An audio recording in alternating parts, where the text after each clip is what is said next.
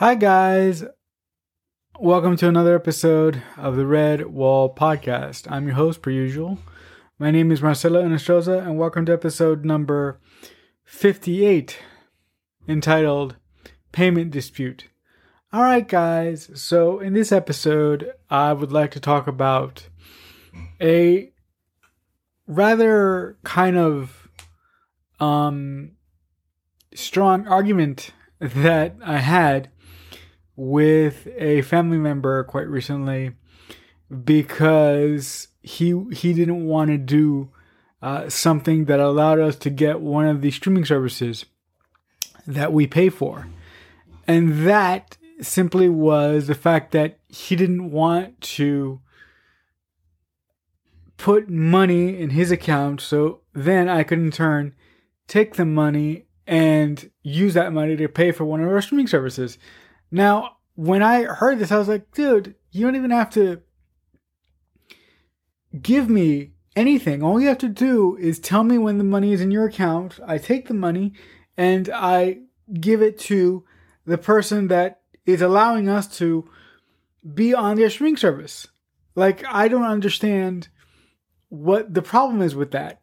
And the interesting thing is that he said that he would rather pay for his own streaming service, which doesn't make any logical sense, because why pay for your own streaming service when someone's offering to pay it for you and give you access to their account? I don't understand. Like it's so simple. All you had to do was tell me you had the money in the account so I could take it and then in turn give it to the person who is allowing us to use their streaming service. But he was obsessed with wanting to pay his own streaming service bill.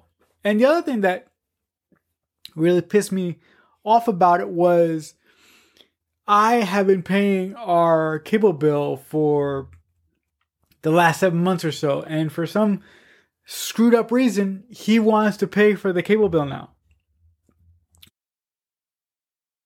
which doesn't make any sense, because I'm comfortable paying for it. I've been paying for it for like the last 7 months or so, and I can handle that. So as long as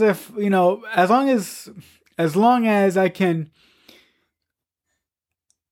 make the load of the bills of the monthly bill paying a little bit lighter on this person, I would much rather do that than have them pay for the cable. Pay for the internet and the phone bill, because we don't have cable anymore.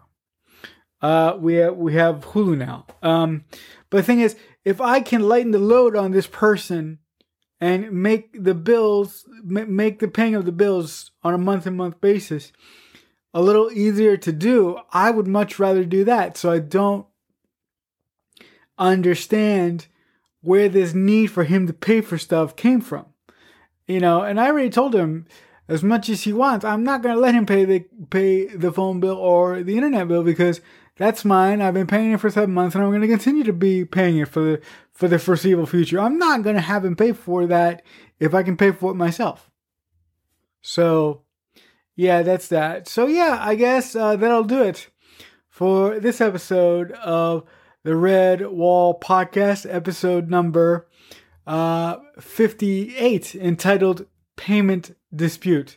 All right, guys. So with all that being said, until next time, as always, I'll see you when I see you.